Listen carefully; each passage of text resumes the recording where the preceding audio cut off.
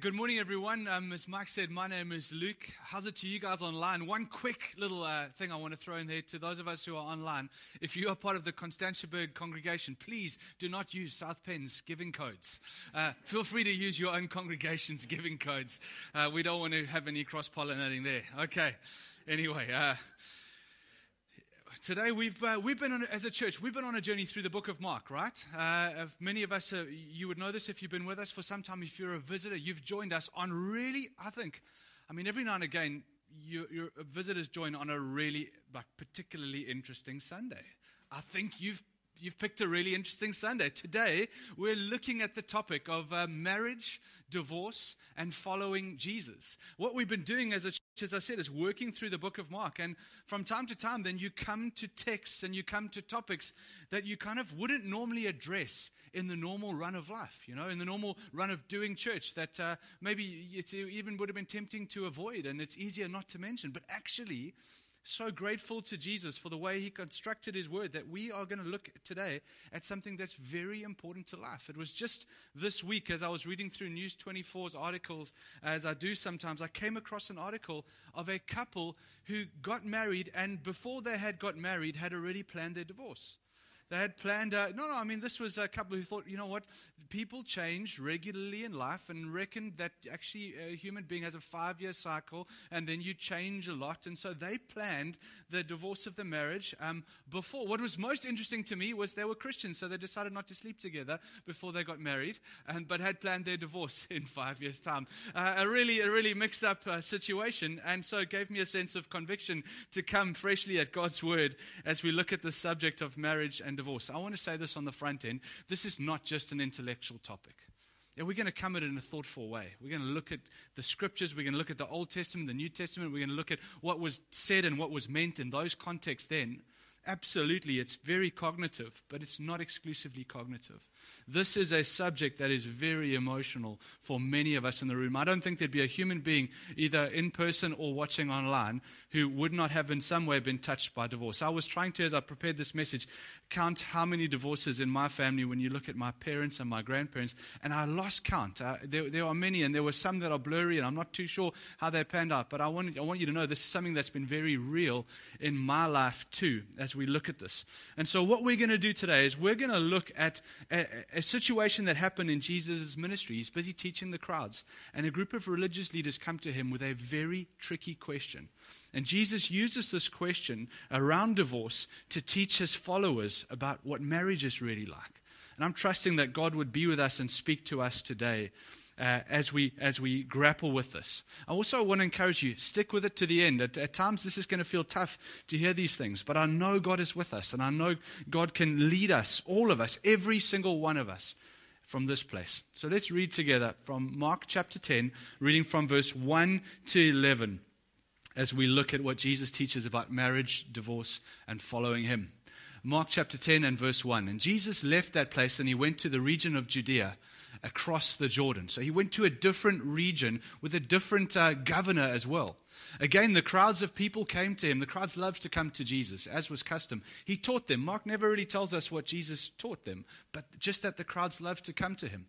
Some Pharisees came and tested him by asking, "Is it lawful for a man to divorce his wife?" Remember that question. "What did Moses command you?" Jesus replied. And they said, "Moses permitted a man to write a certificate of divorce and send her away." Verse 5, it was because your hearts were hard that Moses wrote this law. Jesus replied, "But at the beginning of creation, God made them male and female. For this reason, a man will leave his father and mother and be united to his wife, and the two will become one flesh. They are no longer two, but one flesh. Therefore, what God has joined together, let no one separate." And when they were in the house again, the disciples asked Jesus about this. And he answered, "Anyone who divorces his wife and marries another woman commits adultery against her. And if she divorces her husband and marries another man, she commits adultery against him as well." We're going to unpack all of this in a second, but let's come before God prayerfully and see what this means for our lives. God, as we come before your word, we recognize, firstly, we live in a culture where everyone has in their own heart which way they should live. And yet, as Christ followers, we come before you and we say, God, would you teach us how we should live? What does it mean to live in a way that honors you, Jesus? At the same time, we want to also say that, God, sometimes it's very hard. And so we want to ask you, Christ, to come and empower us. God, I'm asking for every single person, the myriad of different complexities that each one of us is sitting, hearing, having read your word, and maybe feeling right now, God. Each one different, each unique. I pray, Holy Spirit, you would speak to each one from your word. I know you can do this, Lord.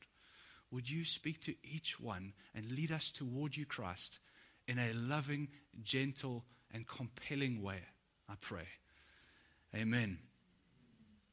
Okay, we're going to break up every verse in that passage, I promise you, one by one, and we're going to look at what it means. But Jesus' teaching on marriage is actually kick-started by a trap. It's a very dangerous question that Jesus is asked. Have a look with me, verse 1 and 2 again. Jesus left that place and went to the region of Judea across the Jordan. Again, the crowds came to him. And verse 2, some Pharisees came to him and tested him by asking, is it lawful for a man to divorce his wife? Jesus is busy teaching, and the Pharisees spring a trap before Jesus. It's an interesting trap. It's a political trap as well as a religious trap. It's a political trap first because of the backdrop that maybe you wouldn't be aware as you just read that. It's a very, very dangerous question. Here's the context. Jesus just moved into a region where there's a guy named Herod Antipas. And Herod Antipas is the governor of that region. Now, Herod is married to a woman named Herodias, right? Here's the backstory. Herod was previously married to another woman. And Herod went off on a mission to Rome to do some business and left his previous wife back where they lived in this region here. And upon going to stay with his brother, his half-brother, Herod fell in love with his half-brother's wife, Herodias. And the two of them divorced their previous spouses and then returned married to govern this region together, right? So this is the backstory. And then John the Baptizer, he wasn't a Baptist, the Baptist denomination wasn't even thought of then. John the Baptizer then came out and spoke against this marriage, at which point they had John the Baptizer beheaded. So now they come to Jesus, they say, Jesus, what do you think? What they're actually saying is, you've stepped into Herod Antipas' region, what do you think about what those guys are doing, knowing that the last guy who spoke out was off with his head? Okay, so it's a very dangerous political question, but it's also a religious trap as well, because what they were trying to do is separate some followers. They were trying to diminish Jesus' growing power in that day by separating and siphoning off followers from him. At that stage, there were two schools of what we call Pharisaical or religious teaching thought. Jesus answers them in verse 3 and 4, and then I'll double click a little bit more on the religious trap. Verse 3 says, well, what did Moses command you? And verse 4, they said, Moses permitted a man to write a certificate of divorce and send her away. Are you ready to get technical this morning? Did you all take your vitamins, right? And you've all had your caffeine. Let's get a little bit technical. It's a very interesting question, and Mark only gives us a summary of this question. If you look at Mark chapter 10 and verse 2, we contrast the scripture with Matthew 19 and verse 3, where Matthew records the full question. Mark 2:10 says, some Pharisees came and tested him by asking, is it lawful for a man to divorce his wife? Question mark. It wasn't the full question. Here's the full question. Is it lawful for a man to divorce his wife for any and every reason, or what was called technically a for any cause divorce? Most Bible scholars and commentators agree that this phrase Mark left out for brevity's sake, but it is implied here. Imagine I said to you, is it lawful for under 18s to drink? What would you say? Everyone said no, but what are under 18s going to drink then? Can they not drink water? Can they not drink orange juice? You all said no. Why? Because it was implied. Is it lawful for under 18s to drink alcohol? You thought I was saying, right? The same way when Mark records this, because that's our culture, that's the world we live in. This is in our psyche. It's implied in our thinking. Now, here's the question. When they say, is it lawful for a man to divorce his wife? This is implied. They heard for any cause. What's going on here? There's a Pharisaical school of thought. There's two. This is technical. Stick with me for 2 more minutes. We're going to get this out. The one is, the main one we want to focus on is the school of Hillel. They taught this, that a man could divorce his wife for any cause, even if she burnt a dish of food. If she fell out of favor in his eyes. If she was no longer desirable to him, he could, if there was someone else he fancied, he could divorce his wife. Why? Where did they get this from? Let's look Deuteronomy chapter 24. This is the last kind of really technical bit. Stick in here. Deuteronomy 24. This is now Moses giving the law for how God's people should live, right? If a man marries a woman who becomes displeasing to him because he finds something indecent about her, he writes her a certificate, and he writes her a certificate of divorce. And he gives it to her and he sends her from his house. And if she then leaves his house and becomes the wife of another man, and her second husband dislikes her and writes her a certificate of divorce, you get a window into the life of a woman in those early years. And dislikes her and writes her a certificate of divorce. And he gives it to her and he sends her away from his house, or if he dies.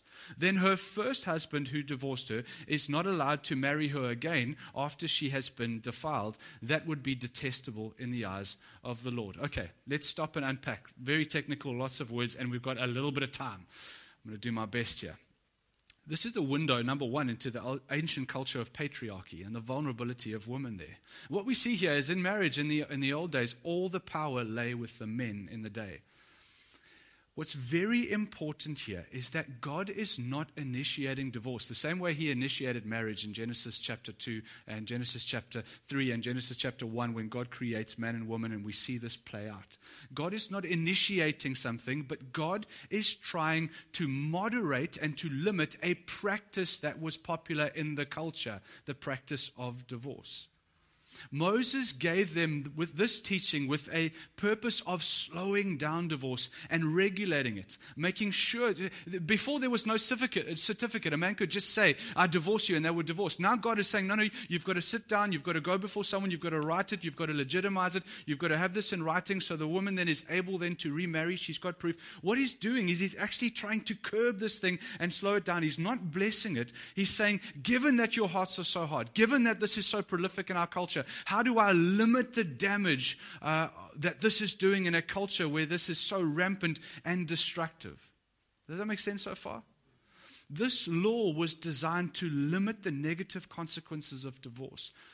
And the Pharisees had taken it to widen the pretext, to widen the grounds. Instead of limiting damage, which was the intent of this correction to a very broken culture, they were taking it to, in a sense, to cause more damage. So Jesus says to them in verse 5 to verse 9, it was because your hearts were hard that Moses wrote you this law.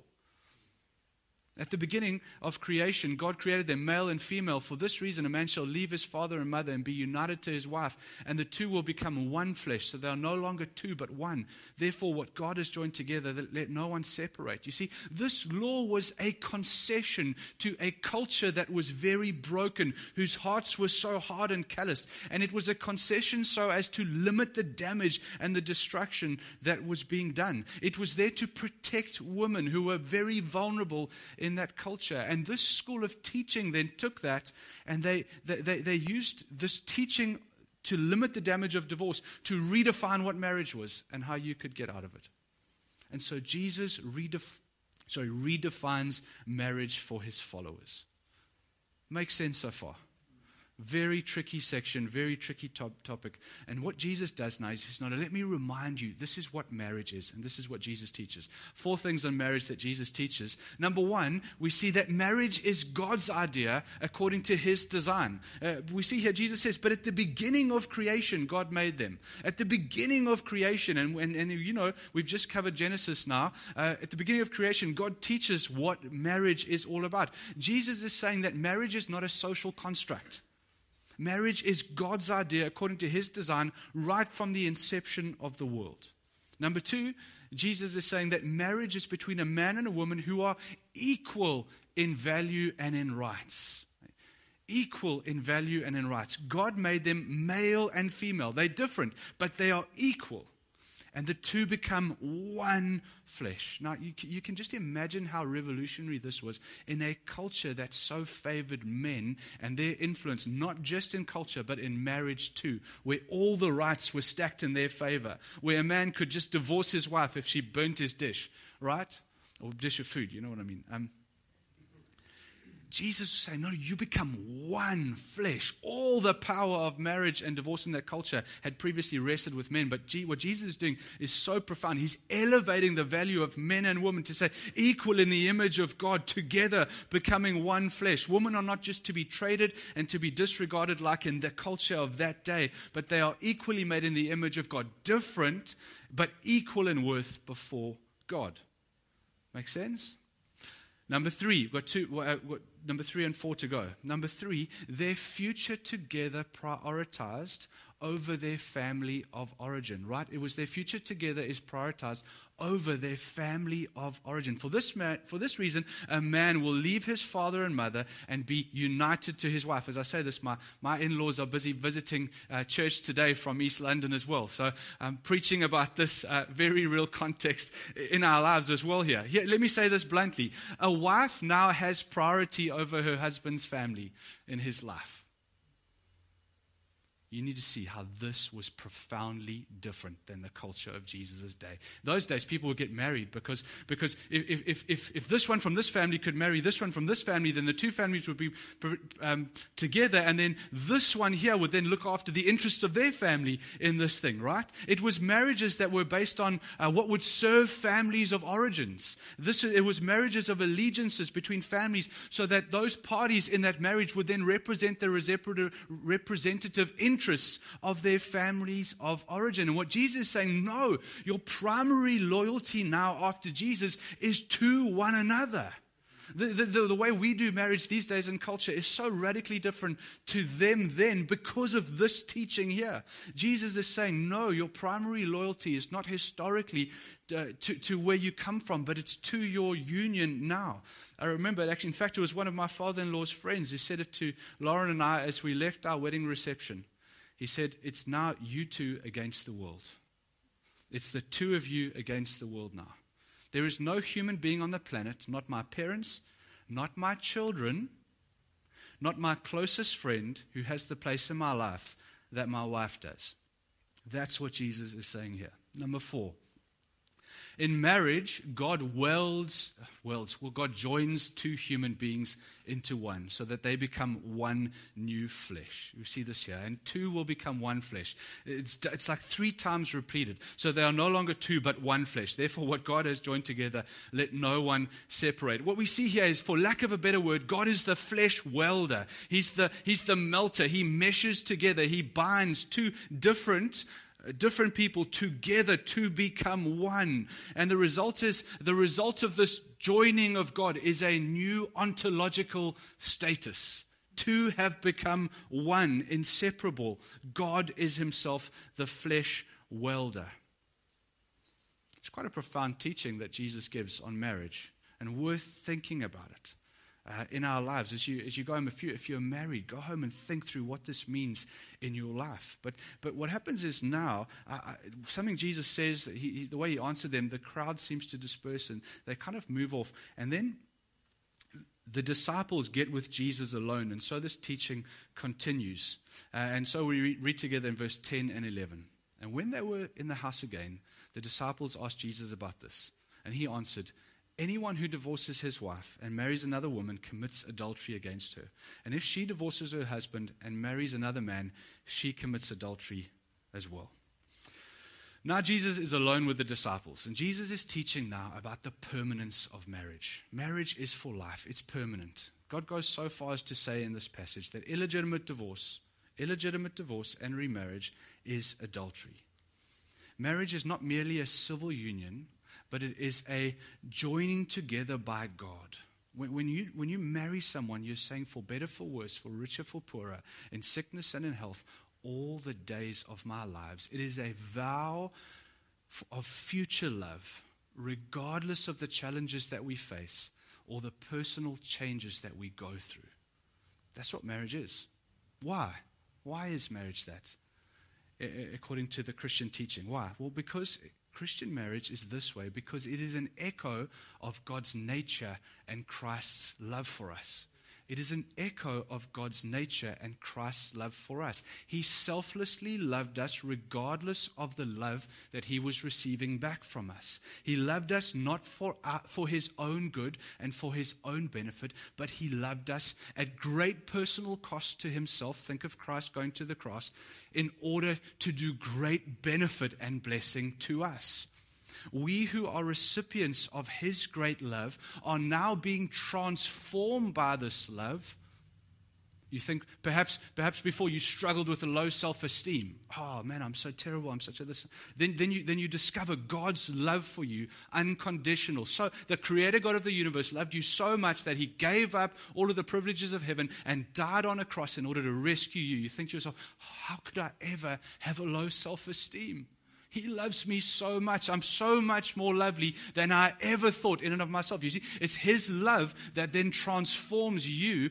We have this in Cape Town, the vygies, hey? The flowers that come out in the sun in summertime. And so that vygie, it's closed. It looks like there's nothing there. And what happens is that flower, as the glow of the sun comes onto it, it begins to flourish and to blossom. And the full wonder of that flower is revealed. It's exactly like that. It's God's love on us that so transforms us so that we become more like him.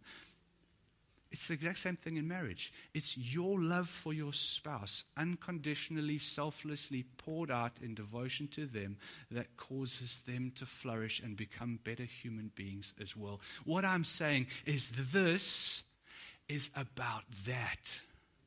And that shapes and informs this. This is why Jesus is saying marriage is so permanent. Makes sense so far. But, Luke, aren't there some exceptions to this in the Bible? Yes, and I'm going to give you two. I want to say as well, though, there's a little bit of discrepancy within orthodoxy as well as to how these things play out. And so I'm sharing with you, this is the way I read the scriptures. We've chatted it through as an eldership team as well. There's some who would read it a little bit differently, and there are many who would agree as well. And so this is where we are. Number one, the first place that I'd say there's an exception here. The first exception to this is in the case of adultery. And where do we see this? In Matthew 5, verse 32 and Matthew 19, verse 9. Jesus now speaking again. But I say to you that anyone who divorces his wife,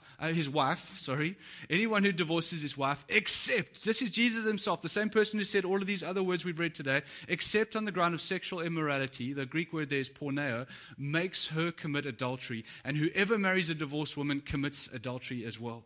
Okay, so there's this exception here of adultery, Matthew 19, verse 9. And I say to you, whoever divorces his wife, except for sexual immorality, and marries another, commits adultery as well. It's like Jesus is saying very similar, the same thing, but there's an exception he sticks in here, and it's in the instance of adultery. Now, just to be clear, Jesus is not commanding divorce in the case of adultery. Not even close, but he is permitting it. In cases, we've seen this in our church, we've seen this in our friends' lives, in cases where the power of repentance and grace bring restoration to a broken relationship, and years later that marriage is flourishing and life-giving. It's beautiful. But I'm not putting that on anyone when I say that today as well. This is not an intellectual issue. This is a devastating personal experience. It would be helpful for you to know if you've ever been through something like that. Jeremiah chapter 3, and read the whole book of Hosea, where God himself puts himself in the shoes of a lover who's been jilted and who's been cheated on by his lover. And he says, I know what this is like. When every time you as Christ followers, you break from me and you run off and you love other gods, you love other things, and you forget about me and you forsake me and you do this. God himself, in fact, God says in one instance, I am a jealous God. It's the reason I think Oprah walked away from God. She said, I can't follow a God who's jealous. It's just weak to be jealous. I say to you, absolute rubbish. Jealousy is the response of a loving person who's been sinned against, who's been betrayed. Any truly loving person is jealous in the wake of a break in the relationship like that. That's exactly what God is like. I said to you, if you've been a victim of that, I want you to know God understands. God himself places himself in the shoes, in his experience, of a lover who's been betrayed as well. There's a second instance as well where I think the Bible gives an exception to what has been taught here, and that is the case of desertion. I'm sorry, today is very technical. It's very different. It's very different than a normal service if you're visiting today. But we need to do this, teach this clearly as to what the Scriptures teach, and I don't want to have gray areas. The second one is in the case of desertion. 1 Corinthians chapter 7, not Jesus, but Paul now speaking, says this: if any brother has a wife who is an unbeliever, and she consents to live with him, he should not divorce her. If any woman has a husband who is an unbeliever and he consents to live with her, she should not divorce him. But if the unbelieving partner separates, let it be so. In such cases, the brother or sister is not bound or enslaved. You think how this plays out. You think a Muslim family, and one spouse comes to faith, and the other spouse now rejects that spouse. It could lead to abandoning them, could lead to much, much worse. I believe in that situation that the believing spouse who's rejected there is perfectly within their grounds to remarry another Christ follower if that person so wishes. Now, 2 more questions. Very technical. Hey, you didn't know you were coming into this morning, eh? What about the case of abuse? Can a spouse who's being subjected to abuse seek a divorce within these grounds? I believe with the help of biblical church leadership, he or she can, on the grounds of desertion above. When a spouse is abusing another spouse, in my opinion, although the abuser may profess even to be a Christian, they are not behaving in a Christ-like manner, and very importantly, are subjecting the spouse to harmful abuse. Really, to put this in another way, you're abandoning the marriage and then keeping the spouse around so as to perpetrate abuse. This, to me, as I read it, would constitute desertion. And with the help of godly church leaders who would walk with you, we would love to see that situation resolved in the best possible way. I want to say as well, we come before these laws and it is like this, but we're not just theologians who hold to these things like metronomes and robots. We're pastors who take the word of God like this and prayerfully and relationally pastor and work these things out through the complexities and challenges of every one of our lives. None of us are exactly the same, and every situation is different. And so please, I want to invite you, if you are sitting in a marriage that is destructive, every marriage goes through difficult times. But there's a time when difficult becomes destructive. And this teaching should never trap you in such a way that you're stuck in a destructive situation. It's in this situation, if you find yourself there, I want to say to you, come and talk to us as leaders. Let's work out what that looks like. Let's find the best way to navigate towards health and towards life in your life as well. Everyone, this is an invitation to help. What if, though, you say this is destructive and your spouse says, I don't think it's destructive? Well, I don't think you need agreement there. I think if you think it's destructive, you come and you ask for help, and we will work out what that looks like. Does that make sense? I don't think you're dishonoring your spouse when you feel it's destructive and they don't, and you come and seek help and you seek to say, what does it look like to bring Christ to the center of this? I think your loyalty primarily first and foremost is to Christ before even your spouse, given all that I've said before. Does that make sense? It's very gray. Or blurry, not gray, it's blurry. And every situation is different. But God gives us His Spirit, He gives us leaders, and His word should lead us to life. Last question. What if you're divorced and you're remarried and you're sitting here thinking to yourself, where does this leave me? Well, I want to say this. Generally, if you're married, you remain as you are. You remain as you are, and you live under the grace of God as much as any of us do, whether married or singled. If there's something from your past that you need to own, and you're living with a kind of smudge on your windscreen about what was done then, and you're carrying that with you into the future, I'd just love to, another invitation, I'd love to chat with you. I'd love to work out what that looks like. Yes, there may be stuff to own. I don't know. Again, there's no cookie cutter, everyone in the same boat situation here. Yes, there may be stuff to own, but we're pastors because we're never too busy. We're never too overloaded to work with you to see what does that look like. And the idea being that we want to go forward in life as we are in the grace of God and in His power to live these things out as best we can the way we are right now. There are many more questions, obviously. And there's nowhere near enough time. On the website, we've got a doc available as well to have a look and to reread. But I want to just make myself available as well as any of our church leaders as well, should you want some further clarity. Well done, guys. Well done. Here we go. If you're single, last thing, if you're single and you hope to be married one day, the best thing you can do is devote yourself to becoming more like Christ. Devote yourself to becoming more like Christ. It is the greatest gift you can give to the world. It is the greatest gift you can give to your future spouse. We must land this one by saying marriage is God's idea by His design. It's permanent. It's designed to reflect the covenant relationship between God and us and to put flesh on that in ordinary human beings like you and me in our life. Jesus' standards may seem very high. They should be. Anything less, you should question whether or not He really is God.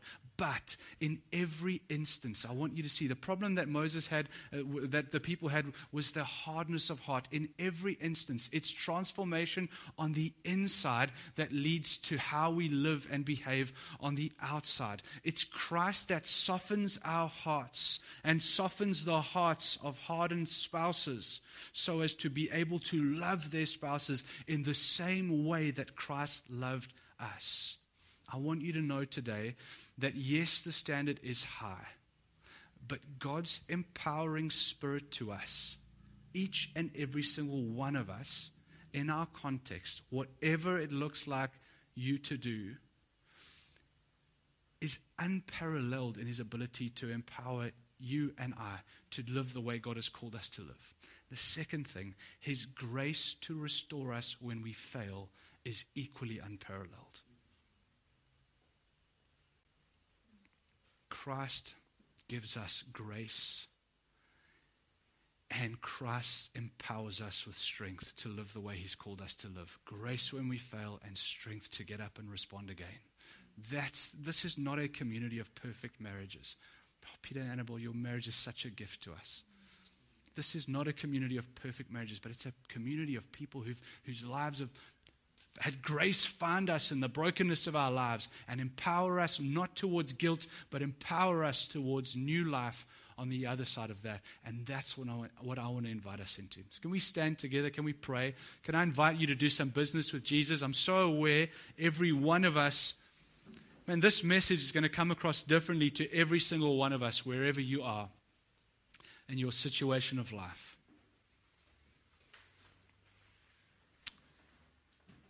I'm going to lead us in some prayers as best I can. If you guys wouldn't mind just even just tinkling some worshipful music in the background, please. And let's just stand before Jesus. I'm going to lead us in some prayers. If you say, Luke, I'm happy to do it on my own, you're welcome. Just shut me out and you do business with Jesus on your own as well. Come, Holy Spirit, and would you speak to us? Come, Lord, would you speak to us? Right now, every person standing before you now, God. For some of us, that was just a helpful encouragement in some areas. For others of us, man, that rocked our world.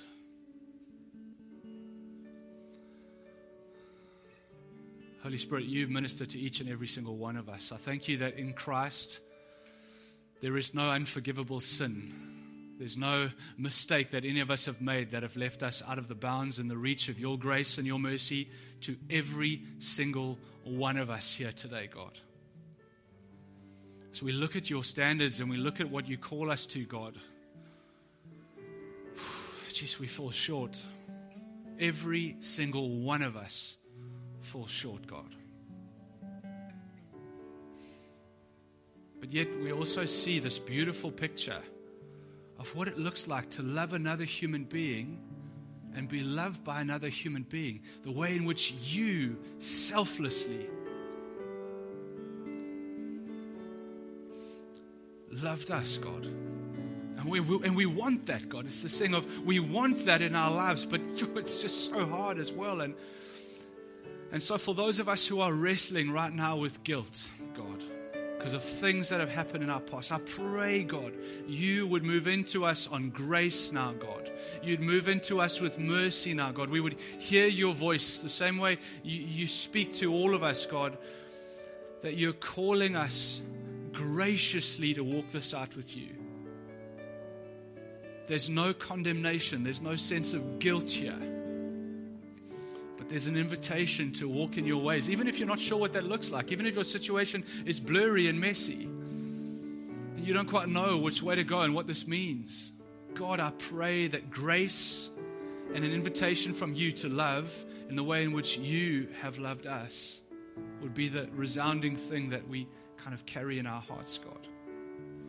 I want to pray too for marriages and for spouses right now, God, who, man, it's just tough right now. It's difficult, God. It's very difficult. I pray God's empowering grace to you now. I pray right now that you would begin to see not your spouse differently, but you'd see God differently. And you'd be able to look at your spouse through the way in which God looks at you. You'd see the way God looks at you and loves you, warts and all.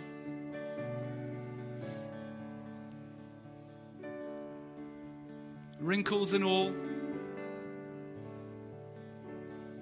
bad habits and all. He loves you unconditionally at his own expense.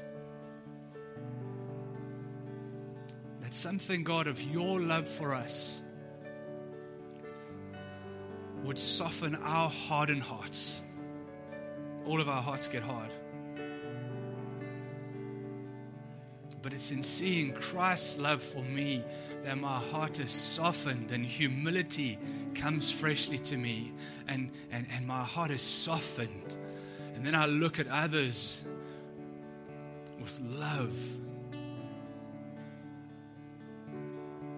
I pray that for marriages in our community and our God.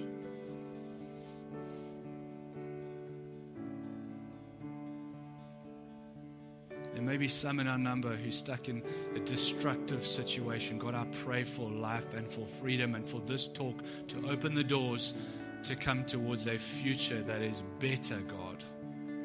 Would you lead towards life? I thank you that your word shows us in this teaching time and time again that you are for the vulnerable, God.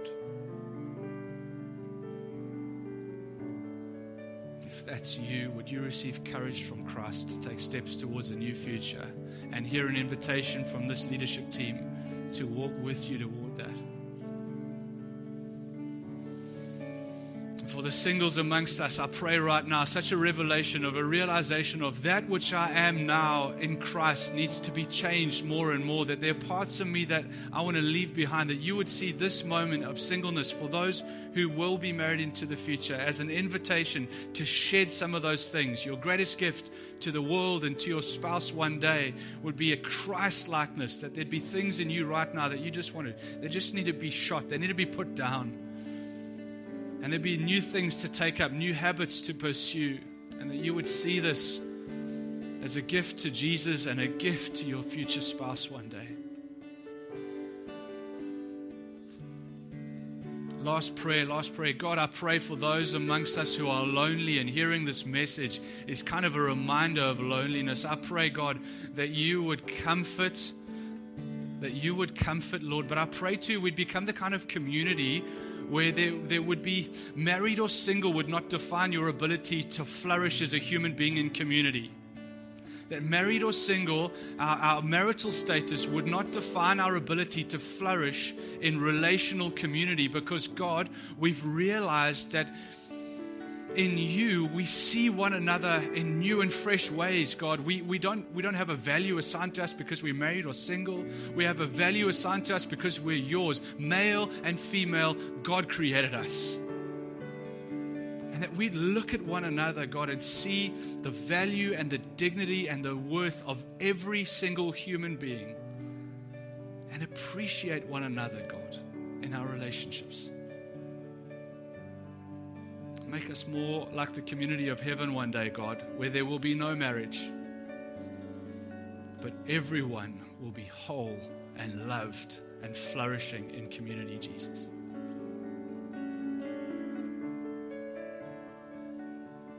I think we could finish today a little bit differently.